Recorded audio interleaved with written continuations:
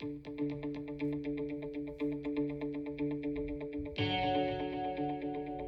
podcast you are about to listen to is explicit and may not be suitable for children. Some content may be triggering and graphic. These stories are real, and as we all know, real can sometimes be hard to look at. However, it is necessary for healing and growth.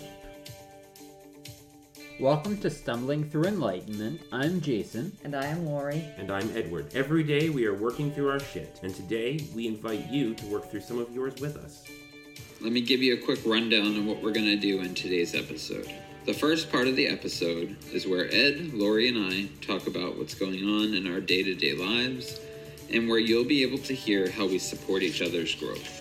During the second portion, Lori, Ed, and I will have a deep dive discussion topic ranging from self-awareness, metaphysics, mental health, personal discovery, and much more. During the third portion of the show, we're going to do a segment called Off the Rails. This is the funnier side of the podcast, where we talk about Lori's trippy dreams, top 10 lists, and all the weird and wild things we come up with along the way.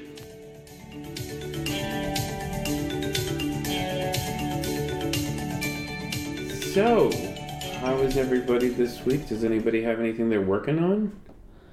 I've been working on, worthiness recently. Ooh, okay. You know, feeling, I've been examining a lot of my relationships. Oh, gosh. Of the first of the year, I like to do it every once in a while. Right. Yeah.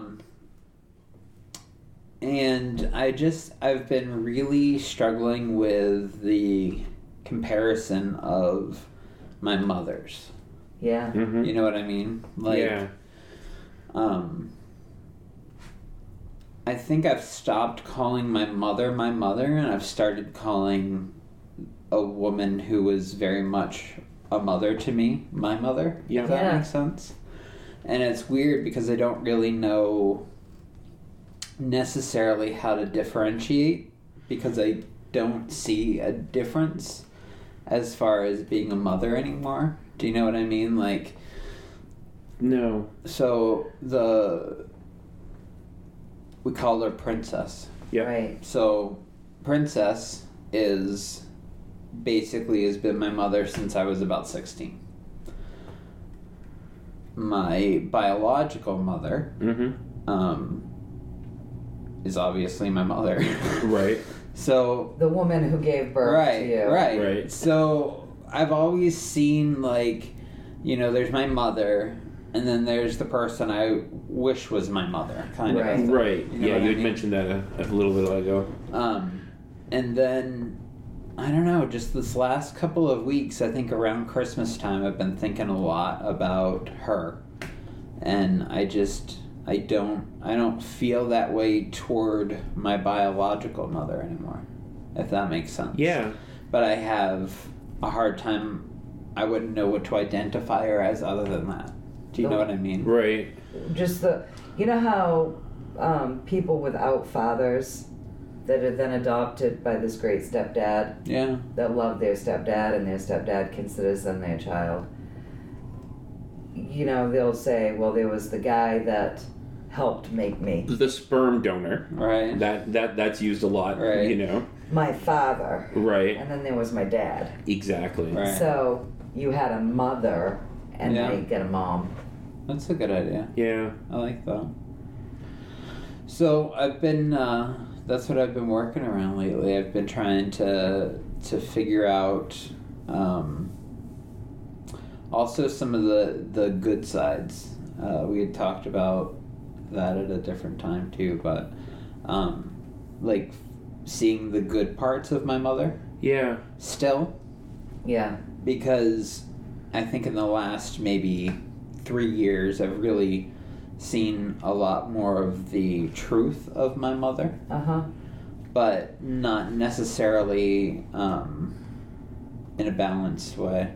So I've been trying to think back and think if I can remember times where I felt comforted or whatever by her. Yeah. So that's been interesting because it's been tragic, really. Yeah. Yeah. Because there was I can look back at so many things and see, like, I was misled, you know, or it was just manipulation or whatever. And I think because of who my mother was, I have a really hard time assigning her the responsibility. Yeah. Like, she was supposed to be a mother. Right. But the type of mother she was supposed to be is really her own kind of life. You know what I mean? Like, that's her own life experience. And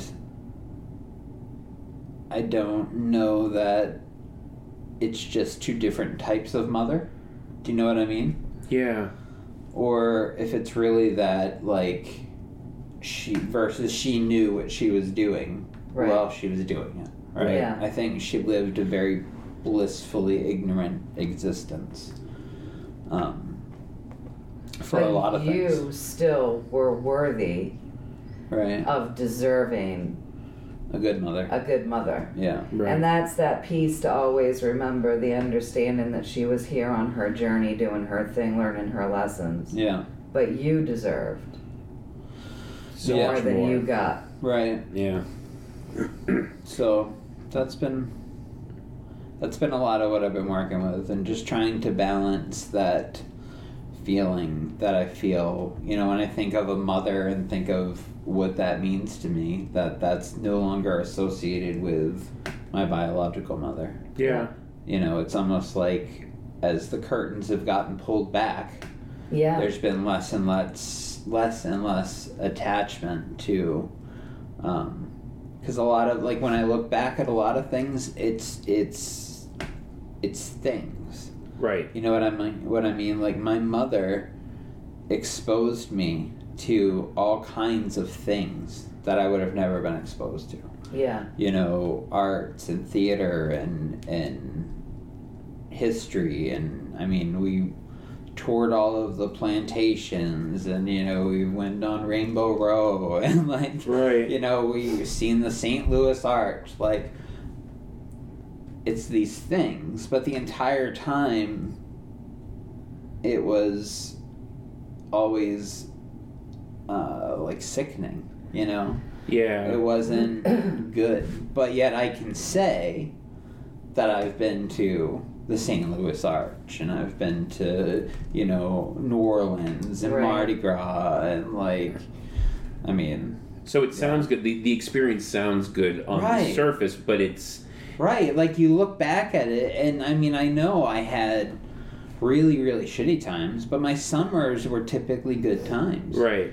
And realizing that they really kind of weren't good times, they were really just Less bad good times. activities. Oh, good activities. With, yeah. right, with less bad times, Yeah. with less dangerous times, really. Yeah. Right. You know what I mean? So, like, somewhere in my brain, because I was being so psychologically and physically damaged in one corner, you know, the other corner felt like it was great. Yeah. But as I really look back on it, it's what we're doing is great. Yeah. The feeling of it is not really great. Right. It's like when we were talking about the word love being used. I mean, if it's a dead word, it doesn't mean anything. But if Right. the kid can feel it, it means everything. Right. So if you'd have gone on those trips, and the feeling had been joyful and loving, and the feelings that you got from her to add to the experience had been that of love, Right. it would have been amazing. Right. But all you have to take from it is the experience, without the good feelings around it. And it's the experience of the activity. It's not even the Yeah. experience of Right, the it's not emotional. the The emotional experience, experience no. is There's no emotional, other Well, than the ill feelings. right. But nothing good from his Right. biological mother came from that. Yeah. Yeah, so it's made Christmas interesting, because one side of me has been sort of mourning the perception that I've had, and then the other side of me has been, like, feeling really grateful for the moments I had with my mom versus my mother. Yeah. Right. And realizing the difference. You know, like, I think this, I don't know if this has come out yet or not, but we were talking about when I went to Disney. Yeah. Right? Yes. For Christmas. Well, you would think that would be like my favorite Christmas ever. But I'm realizing now that it really wasn't. Like, this year where we went to, they had this big winter thing that everybody could go to, and we all met up there as a family, me and my brother and sister and my mom, and you know, and we all just like hung out for hours at this thing, you know, and there were reindeer, and like she was just totally into it the whole time. Yeah. And she kind of like pushed her boundaries a little bit because she was in a wheelchair at that time, and you know, some of the areas were kind of slick, and like she felt she was scared, but like she still kind of pushed through it to enjoy it with us. Yeah. Like, looking at those moments and thinking like, wow, like she wanted to be with us so much because of who we are. Yeah. Right. That she was pushing herself to do that. Yeah. And that's a hell of a That's gift. love. I mean, that's beautiful. I mean, Yeah. that's that, right. As opposed to, you know, I've spent the right amount of money, Yeah. or I've attended the correct activities. Right. And now I can go back and tell people what a wonderful thing I did for my children and make myself Right. look good. And for I've having got done great that. pictures because I picked out their whole wardrobe. Yeah. Right. And I've dressed them the entire time. Like, Yeah. I mean, it's ridiculous. Yeah. So yeah, that's what I've been mulling around the last few weeks as we've gone through the season. How much of the cultural perception, I don't know if we've talked about this or not, but you know, we have the people that go, well, it's your mother or it's your father, you know, you have to love them, you have to spend time with them, you have to, like, how much of that cultural perception comes into the dichotomy that you're dealing with right now? I mean, I know you usually like... Yeah, I don't feel like I have anyone in my life that would judge me Yeah. for that. So I don't feel that pressure. So you're not judging yourself of that either? No. Okay. No, yeah. Maybe some with my mother. Yep. Definitely not with my father, but maybe there may be some part of that there that I'm not aware of. I wouldn't totally rule that out. Right. But no, I don't. I really feel like I had an experience when my mom died. Mm-hmm. One of my mother's friends had reached out, and we had never really talked about this. It was one of my mother's friends. Like, right. It wasn't really somebody that I open up to, about. Yep. And, she said, without any kind of prompting, like, I'm sorry for the loss of, your mom. And, she was really, really close to you, and probably closer than, your mother was. Like, that kind of a thing. That's validation. Yeah, that is. Yeah. So it's kind of cool to have the validation, and at the same time to have a better understanding of who these two people really were, you know? Because can always be a critical person, right? Right. So, like, in the moment, of her struggling with that wheelchair, it might not have felt like, validating of love. Yeah. Right. It might have felt like, holy shit, like, she's going whatever. up a hill in a wheelchair, she could Right, get hurt, like, and then what would happen? right, or like, her husband would have been bitching about how she can't just get up and walk to it, or whatever. Yeah. Right. Like, and you don't see that kind of thing in the midst of it. Right. But it's been interesting how, looking back at the comparisons, Yeah. like, in one, you were seeing all the right things, but there was no feeling. Right. In the other, you were seeing maybe not all the right things, but the feeling's there. That love is there. Yeah. So it's been nice to see how much love she was able to give and teach me. Yeah. That's awesome. Yeah. Yeah. Because if it were my mother, she would have just said, no, we're not going anywhere. You need to come to my house so I can control everything. You know, Right. or it needs to be my idea to do this. It would have never been, you know, let me push my boundaries a little bit to be there with you. Yeah. Because you're important enough to me for me to want to do that. Right. Yeah. I'm so grateful my mother died before I had kids. Yeah. Yeah. Just before, too, huh? Yeah. It's almost like the universe just swept She died in May, twice. and my oldest was born in November or October. Yeah. Yeah. Just in the nick of time. Yeah. Just enough for my mother to say that she had a grandchild. Actually, yeah, I remember that. Like, Yeah. she was all excited about that, the fact that she was a grandmother. Yeah. And so she got to experience that without actually passing on any of that issue-ish stuff to... What's hilarious about that is about 10 days before she died, she stopped talking about 5 days before she died. Uh-huh. And she got really delusional within that, like, maybe 12 days before she died, right? So we're like the second day into like totally checked out woman. Yeah. Like totally not there. And we're kind of getting to the point where, you know, we're spending a little bit more time with her to like say our goodbyes. We know that it's coming, that kind of a thing.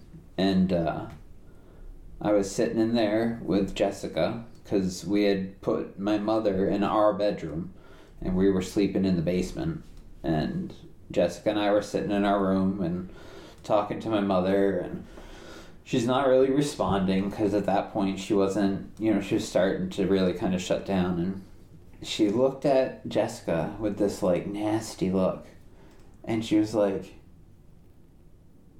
"Are you sure that's yours?" She looks around and looks at me. And it was so funny looking back on it. Like, we've laughed about it, but that's who my mother really was. Yeah. My mother was always paranoid. She was always looking for who was going to fuck her over and then devoting herself to whoever would. Yeah. Right. I mean, she just... It was a constant thing. Yeah. And it's funny to look back on it and see... Like, if she hadn't pretended all the time, that's who we would have really known. Yeah. You know what I mean? Like, that's interesting, isn't it? It is. There were a couple of moments throughout my childhood where that part of her broke through in front of people. Yeah. And it was validating for me because I could see other people look at her the way I felt like I should be able to look at her. Right. You know? Yeah. And the funny thing about that, though, in your dynamic, I'm sure she was your safe place, right? Absolutely. Yeah. Absolutely. Yeah.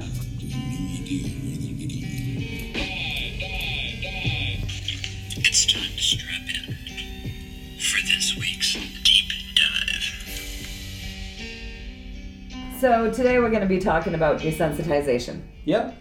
And there's good pieces of that, and there's not so great pieces of that. Mm-hmm. And we're going to talk a little bit about both. Okay, cool. So desensitization, we have certain emotions, right? We've got sympathy, and we have affective empathy, and we have cognitive empathy. And during a desensitization process... Can you explain those terms? Yep. Okay. So the affective empathy is the feeling with somebody. Right. And then the cognitive is the ability to understand cognitively They're feeling something. Right. Okay. So you're not necessarily relating to that on a feeling level, but you can understand it cognitively. Right. Right. And the other one you would be relating on a feeling level. On a feeling level. Yep. Right. Yep. And so when those two pieces of you become desensitized, let's say through constant exposure to violence. So, you know, you get a kid that's growing up in a hard neighborhood who's seeing violence on the streets, and he's seeing violence at the school.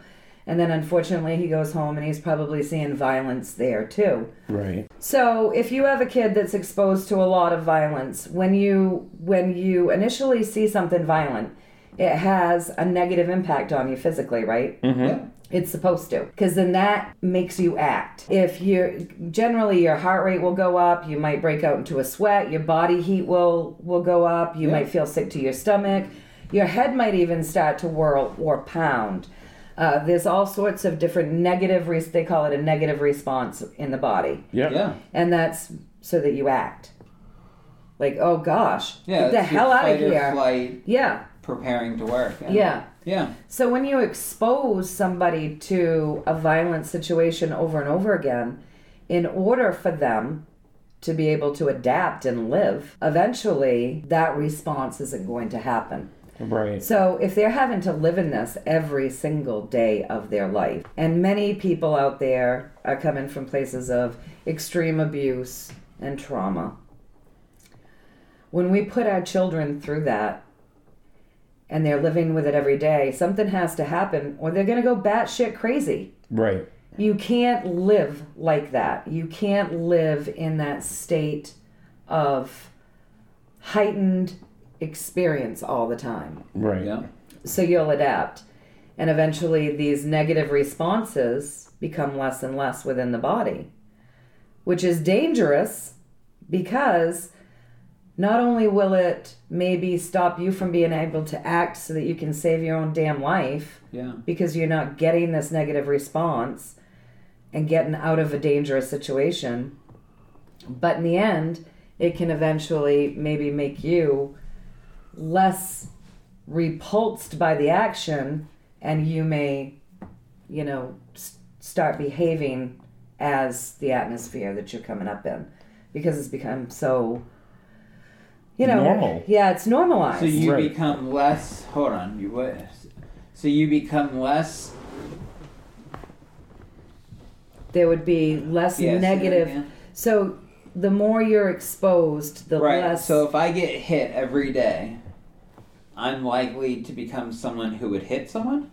You could potentially. It could open you up to a host of problems, but at the very least, if you got hit every day, it would no longer be a big issue. Yeah. It would no longer... Well, okay, so here's the thing.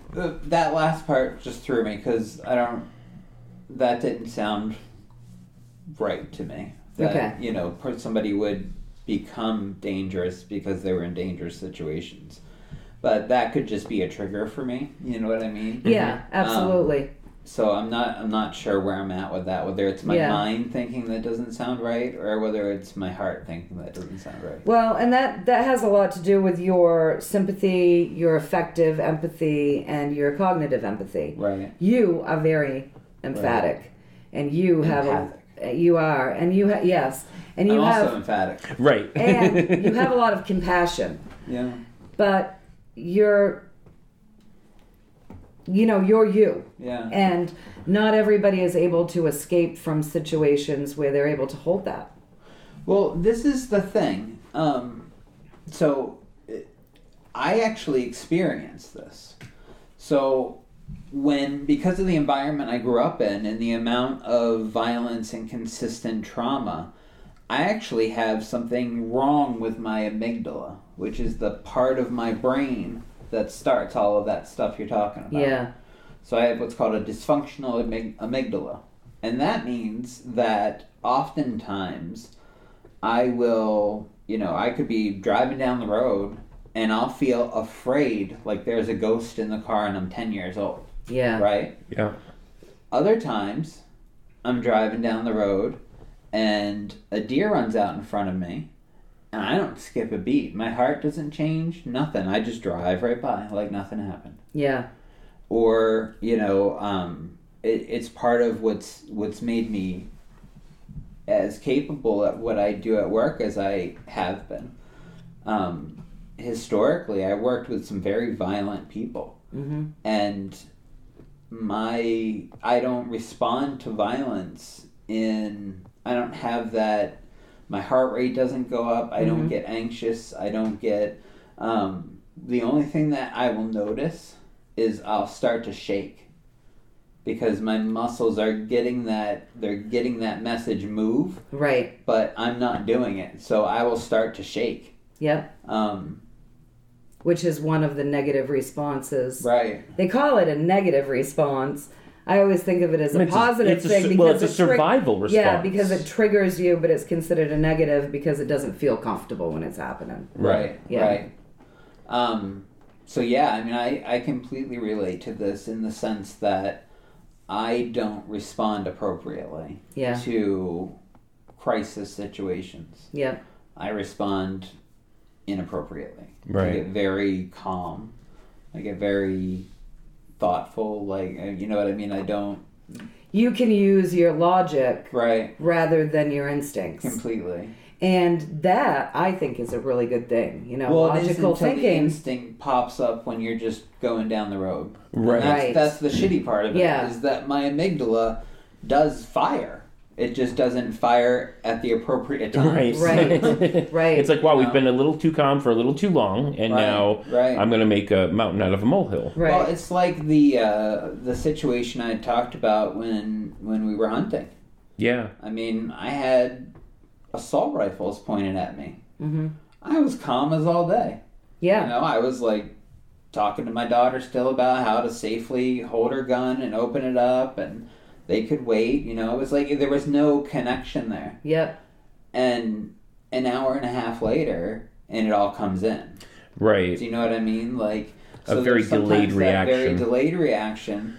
But there's also the times when everything's great, and boom, it'll go off. Yeah. And whatever my mind attaches to at the time will be whatever it creates that response. Yeah. Of, you know, feeling sick and having a heartbeat that's going crazy, that kind of stuff. So yeah.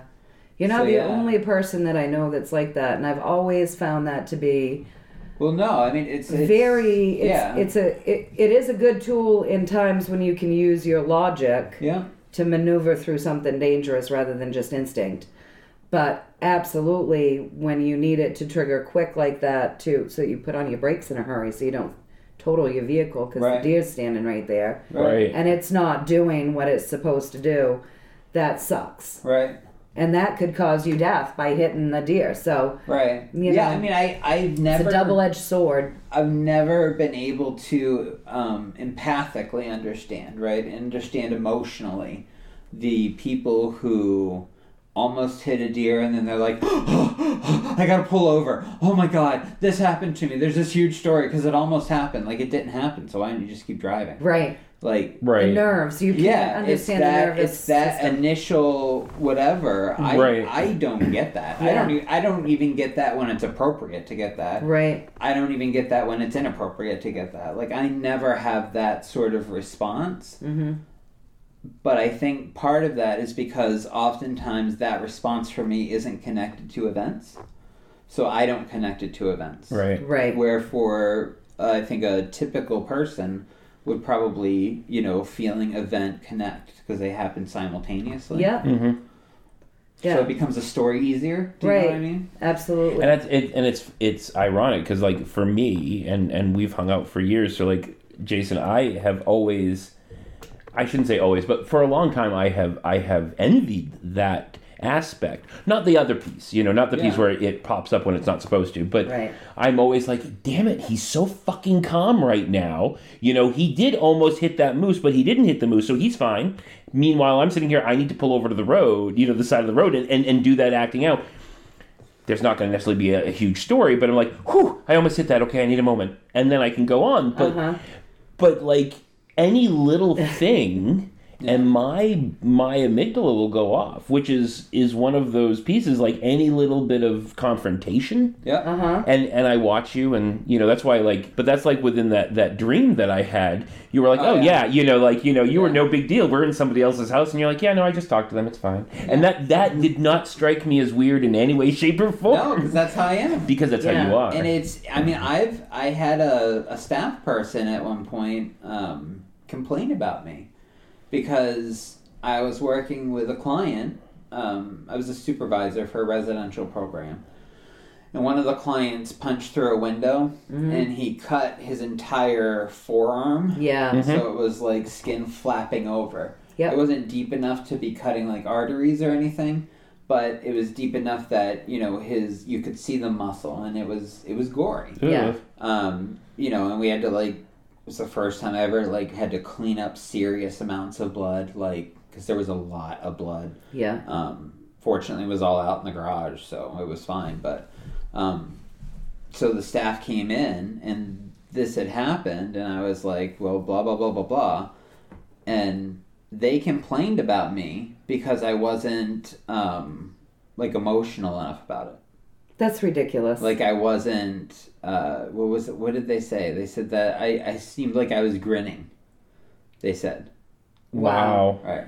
And that's, like, for those of you out in the world, that's my normal face. Everybody always says that about me. Right. Some people have like, resting bitch face. Jason has resting grin face. Yeah. Right. Yeah. Like, resting, I know you're doing something shitty. Right. Absolutely.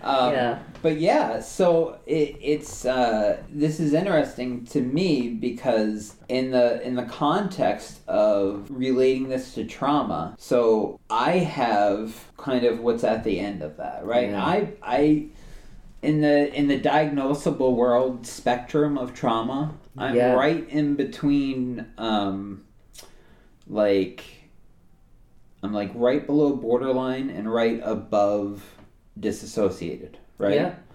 So what happens before that is what Ed's talking about, which is the hypervigilance, right? And hypervigilance is not just knowing what's going on everywhere, but imagine as if your body became a koosh ball, right? Yep. And my God. every single one of those little hairs on that koosh ball are constantly flexed straight out. Yep. Right? That's hypervigilant. And then prior to that, you experience what Lori's talking about, which is the desensitization, right? Like, it's just not going to matter anymore. Unfortunately, it continues to matter. Yes. And then you become hypervigilant because your subconscious at that point is working to beat your conscious, which is trying to say, we just need to ignore it. Right. So your survival skills are still in there somewhere. Right. And then as it goes up, like why disassociating is different is because that's when you start to lose that survival skill. You start to lose the part of you that wants to be there at all still. Yeah. And then that progresses. And then, you know, obviously it can progress very dramatically, but... Yeah. You know, we're all different. Different things can happen to us, but when we're consistently exposed to things, eventually it can start breaking down that mechanism so that those natural things meant to help us aren't, like you said, they're not triggering. Yeah. Right. And that can put you in potentially dangerous situations because you're walking down the street and there's all these people with guns and they're ready to shoot everybody, but you're used to seeing people running around with guns every day shooting people anyway. So you're just going to keep walking right through that thinking maybe you won't get shot. You know, those things aren't going to trigger or to not help even you. worrying about getting shot because it's a fact of life. Yeah, it's like walking in and seeing a plant. Right. You know, in the house or whatever. Right.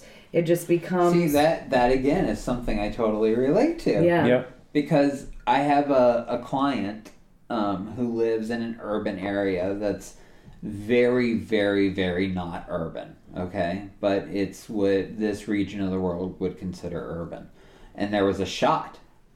And he thought he had to cancel his services because somebody had shot somebody, like, basically on the corner where he lives. Right. And to me... I mean, I grew up in a large city, right? And I'm thinking, like, why? What's the big deal? Right, this happens all the time, right? Yeah. You know. Like that was, last night. It's not a big deal now, right? There's a manhunt underway. He's not going to be at your place, like, yeah. And they had him like sequestered in these 2 blocks, and it was all like surrounded by cops and stuff. But it was that's yeah. I mean, you don't take it as seriously, and I think you don't learn from it. Like, one of the specific examples the biggest for me, problem is that you don't learn from it, so you're put in danger more. I remember passing cars. Yeah. And as long as I didn't die, I made it. Right. I remember you passing cars, and as long as we didn't die, we made it. Holy shit. Yeah, and for me, that's really what it was. And there was nothing that I was getting out of that experience to say, maybe that's not a great idea. Right. I was getting out of the experience, maybe I can get closer next time. Mm-hmm. Yeah, because your body still wants to have those feelings. Yeah. So now that there are positive. Right, well that's what I was going to ask. It's like now that we've gone to the deep side, I figured we'd get into the dark side. I need some lightening up because that was a traumatic and traumatic it is, thought, It is, and it spirals. So it can really spiral. Yeah. But there is a positive side to desensitization, okay? Okay. So, I mean, it's not always negative. It's something that can happen in very good ways. And there's a doctor, and I wrote down her name because she actually is one of the people, psychologist, Mary, I don't know if they pronounce her name Cover or Cover, but I say Cover Jones. Okay. But are you guys familiar with her? Well, she developed a process called systematic desensitization. Okay. And it's used for positive things. It's used so if you have a lot of anxiety and, those types of behaviors, say you've got phobia, that's like debilitating. You can use certain techniques to help desensitize you to that. Yeah. And so it can be a positive thing. Right.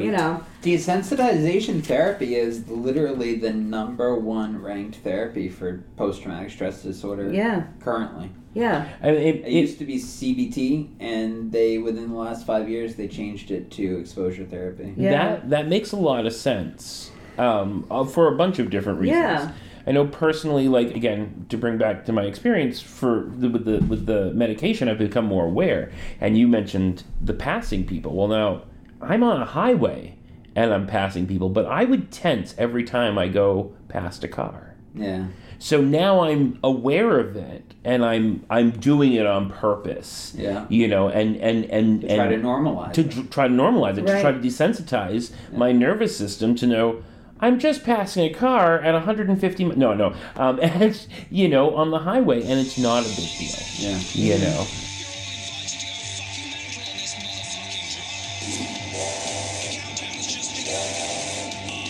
Buckle up for this segment of Off the Rails.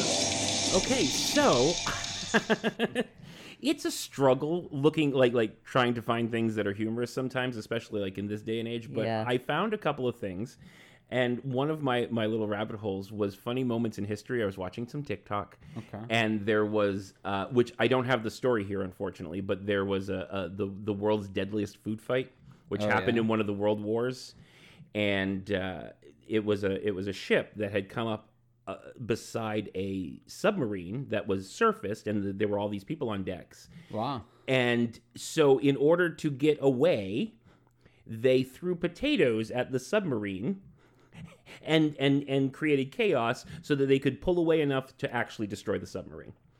So nice. It was a funny little thing. So I'm like, okay, nice. So their sonar wouldn't work because there were potatoes falling everywhere. Right. So absolutely. In the submarine, essentially, they couldn't see. Right. Well, and on top of that, because it was surface, their people were on top of the submarine, so they were distracting the people too. Oh wow. Yeah. So it was kind of a funny thing, and I was like, I wonder how much cool stuff there is in history that's funny that we don't think about. So that's where we are.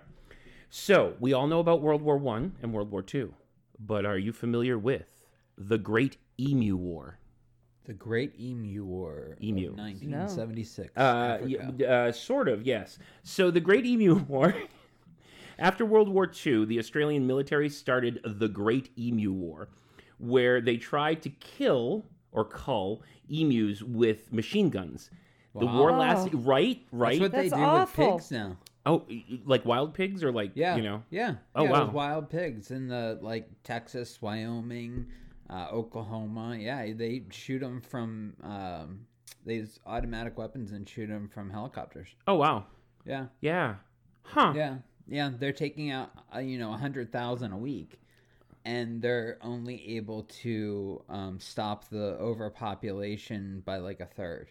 Oh, wow. So they're breeding 2 times or 2/3 faster than they're able to kill them.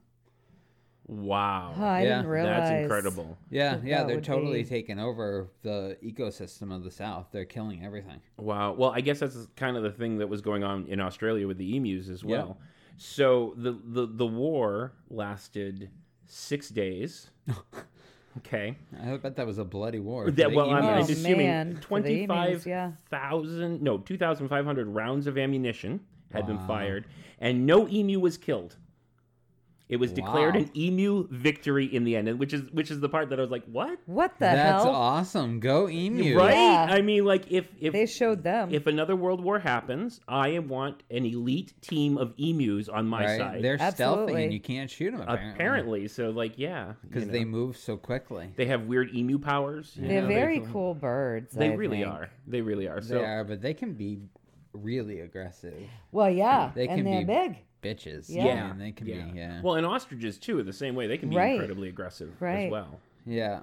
So, you know, that, and that's like you said, it's a big bird. I mean, think about it. I mean, you know, giant ass chicken coming at you, and wants to peck your eyeballs out. You know, Yeah, it's kind of like Emus tend to be very territorial, where ostriches That's tend to right. be more.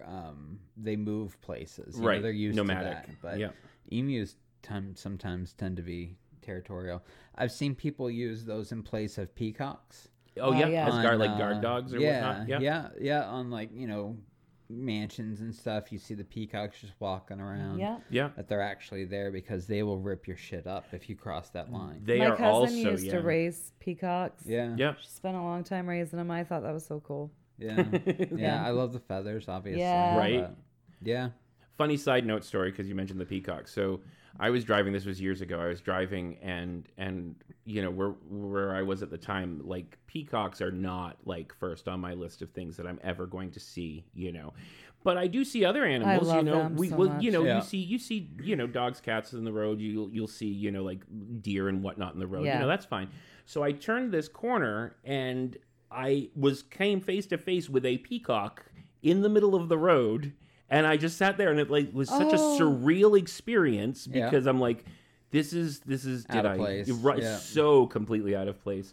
And it just, you know, it walked, it fanned, it walked away. They're you know, amazing it was birds. very pretty, but I couldn't help but laugh my ass off because like that's just not what I was expecting. Wow. You know, Several years back. Go ahead. Go ahead. Well, it's not about a peacock. Oh. So. Well, several years back, I went to a animal rescue, and they had a white oh yeah, peacock. Yep. Yeah, albino. Oh They're my gorgeous. gosh, took my Did breath it have away. any color in it? Yeah, or was it a little totally- bit in the little bit tail. of blue in the tail. Yeah. Yep. That is Oh, beautiful. God. Yeah, They're gorgeous. I just kept going back to it and going Right. back to it. I was just Yeah. And they get like a pearlized look on them. Yeah, it's almost like an They still alabaster. have the iridescence Yep. in the feather, but they Yeah. don't have the pigment. yeah. So, yeah, it gives them a It's really... very, I very mean- pretty. Now I want white peacock feathers. Yeah, I was I'm so. sure I've just Go got- kill a white peacock No. and rip them out. And they're also good eating, apparently. I don't know. Oh, I didn't want have to eat heard it. I that. wanted I've to heard hug that it. They're really gamey, though. Yeah. That they're very strong, but they are like very... Stringy? No, not Oh. stringy. Like Oh. the flavor is strong, but their meat is insanely like Tender. tender. Yeah, Wow. yeah.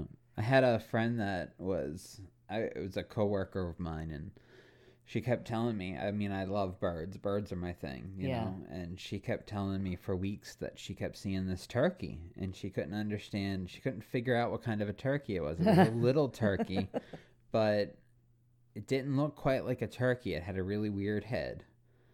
And she finally drove me by this place, and it was a guinea hen. Yeah. Oh, And yeah. she thought that was a turkey. That was right. Oh, So, funny. I mean, it's funny how people can, even if they see something that Yep. Yeah. not what's supposed to be there, they don't know about, they can kind of translate it in their heads to be something Just something else. I Yeah. just saw a really sick turkey. I don't think it's gonna make it. Right? It's And it turning turns gray. out to it turns into a guinea hen Yeah. after all. Completely Yeah. different. Yeah. I used to raise guineas. I loved my guineas. So the next one, how would you guys rate your driving abilities? Pretty good, you know. I feel like a pretty confident driver. Yeah. Right. Yeah. Okay. Yeah. So in 1895, in the state of Ohio, there were literally two cars. Okay, Oh, wow. that makes sense. 2 cars on the road. That's it. Yeah, 1895. Right, That makes sense. not a big deal, right? And the drivers of these 2 cars crashed into each other. What the hell? Wow. Good thing they only went 5 miles an hour back then, Right? I mean, I don't know. I mean, like, how does that Right? happen? There Two were- needles find each other in a haystack. Right, exactly. Yeah. Like, Wow. Yeah. it was like- Wow. Was there extensive damage? I didn't really find out much more about the Were story, they both unfortunately. totaled? I would guess, although back then everything was made out I of would like guess back steel then, and yeah, iron, you so could probably ram not. something in. Yeah. it. Yeah. Right, Things- Yeah, things were built That back is in the funny, day. though. Yeah. They They must have been like crashed. in a rich area, and 2 people in the same town were like playing, Yeah, what chicken. is that? Chicken? Beat the Smiths. kind Oh, of a thing. yeah. So one got a car, and then the other rich guy got a Yeah. car. Yeah. Neither one of Yeah. them knew how to drive it because driving licenses weren't a thing back then. Absolutely. You know? No. Yeah. So I mean, operating it to begin with would have been so much more difficult than anything we have today. Right, Yeah. I mean, there was absolutely. nothing mechanical at all. When you were shifting those things, you were pushing into And the rotors shifting. of that transmission. right, and Yeah. and I mean, and power steering. I mean, it was not even a Right. that's not a thing either. So holy crap. oh yeah, no. Yes. No, power steering, no. That's why they used to have such tiny wheels on cars. Oh, that makes sense. Because it Yeah, was that does easier to make a lot of steer. Easier to sense. steer. Yeah, absolutely. Huh? I didn't know that. That's cool. Yeah. So Useless knowledge. useless knowledge. That's usually now I, love have been imparted useless with the useless knowledge. knowledge that I will impart on somebody someday. Yeah. Maybe. I love that kind of stuff. So I've got these in different categories. So this one is general hoaxes and practical jokes. So in the late 1700s, a letter appeared in the major London newspaper complaining that England was being forced to take deported French prisoners. Oh, Okay. Jesus. Right? Are they going to build a wall? Maybe. The British were furious and wanted it stopped. The French became upset because the uproar implied that England was too good for French prisoners. But here's the thing. Both governments became involved, but this wasn't actually happening. And they were on the brink of war when it was unveiled to be a hoax. The original letter... Wow. And but Are you kidding me? no, yeah, no, But this would have been so easy to do in that time. right, Yeah. absolutely. Because there's no communication. Right. It's not like nowadays where Where we you have could all of this dial stuff. someone up. Right. Or Yeah, email. yeah. I mean, you're talking from London to France. You're talking probably at least a couple days on a horse. Right, easily. Right. So the thing is that the hoax was perpetrated by Benjamin Franklin, who was an ambassador at the time and was just simply bored. Oh, wow. Right. He was ambassador to France. Right. And he was bored. So he did this thing to stir up some trouble. What a is the shit punishment? Did he What a like? shitstorm. Yeah, Fake news. It's all wicked. fake Although, news. I mean, he was known to be, Oh, such the jokester. yeah, well, and just, he didn't take much in life seriously, I don't think. Right. Funny. So, did he get in trouble? Like, what You did know, it say no, about his because reprimanding? because he's Diplomatic immunity. Yeah, diplomatic immunity because he was ambassador, yeah, and yeah, diplomatic yeah. immunity was a big thing back then, bigger in some ways than it is now. Well, it needed to be if you're gonna play pranks like that. Well, and also, I mean, back then, you weren't able to jump on a jet in 15 minutes and fly 1,000 miles Absolutely. away. Right. Yeah. You know, I mean, Right. they had to actually respect that you don't get murdered because your country is at war with them. Or, I mean, Right. you know, it was an actual joining kind of respectful thing. Yeah. Wow. Yeah. So crazy is as crazy does. Okay. Okay. So, you know, mental illness and like politics and you know, high royal families go hand in hand. I don't know why. It's just a thing. Megalomaniacs, Because so on it and so goes forth. hand in hand with the human race. Right, In general, right. It I just think. seems Yeah, like that's what I think too. We just see them more often. right because well, right, Right. okay, They're famous. absolutely, Yeah. sure. Yeah. So Caligula, who was a Roman emperor, Uh-huh. once held this guy was crazy, like crazy. He once held a large meeting solely for the purpose to tell the attendants that he could have them all killed if he wanted to. Okay. Okay, yeah, right. All right. Yeah. Then he dismissed the meeting. It was just that. All right. But he also did things like he waged war on Poseidon, Oh Okay. God, are you kidding me? which is the god of the sea, right? Yes. So Yeah. he led 10,000 soldiers to the sea and ordered them to stab it with spears. Wow. Well, I mean, I guess you do what you're told. Well, yeah, I mean, they're his soldiers. So, right. I mean, but, wow. Seems like a waste of time to me. Just but stab the sea. Stab the sea. Okay. So he also once marched his entire army towards the English Channel in an effort to invade Britain. However, upon arrival to the Channel, he decided that he no longer wished to invade Britain, so he ordered them all to collect their gear and go home. Alrighty then. Yeah. So not quite the. Well, that's what happens when you give somebody that's really indecisive a lot of power. Right. Yeah. And bored. I think he was bored. And bored. And bored. So he needed to come up with things to Wow. Right. And not just fun things to do. Yeah, no. Like, Not like trying to start a war between England and France. right? Right. Poseidon would have kicked their ass, by the way. Yeah, right. Well, that's what I was hoping the story would end. with, Yeah. Right. you You're like know, all of a sudden a tidal Poseidon, wave. like, Yeah. just swallows them up. Yeah, absolutely. They all lose. I mean, they didn't have a chance with that. No, so. no. But, you know, I mean, it is a thing. So, when bunnies attack, you know, so I don't know. Oh, like, God. I am a huge fan. Attack. Yeah, Yes. I've never met a mean bunny. That's funny. So I don't know about all of you, but you two, but huge, what's his name? The Search for the Holy Grail. Monty Python. Monty Python fan. Okay. And so there's the holy hand grenade and bunnies. Are you familiar with that at all? I haven't Okay, seen so it, it's no. like a killer bunny. It's it's bad. A killer bunny. A killer bunny, and they're like, "Oh, it's just a rabbit." And then you see the guy walk up, and then all to the cave, and then 5 seconds later, you look back, and his everybody's body dead. parts is everywhere. You Yeah, know, yeah. So it's a thing. Uh-huh. So Napoleon was attacked by a horde of bunnies while hunting. He was a short man. He was a short man. How short was he? He was Apparently, like 4 foot something. yeah, he was really short. Still taller than a bunny. Right. Well, But it was a herd. well, it was, and so this is what happened. Okay. Oh, God. According to this source, the emperor had requested that a rabbit hunt be set up for him and his men.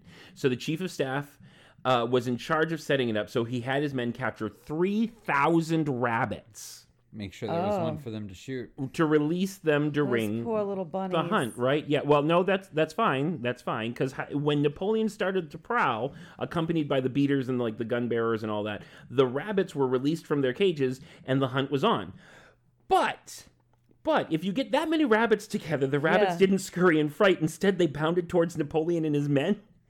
Hundreds of fuzzy bunnies gunned in Thousands. the world's most powerful man. I love that. You go, bunnies. That's right. They basically released the herd behind them. Right? Sounds like. Wow. Right, Yeah. there you go. When bunnies attack. I hope you enjoyed the show today. Remember, you can always reach out to us through our Facebook page at Stumbling Through Enlightenment.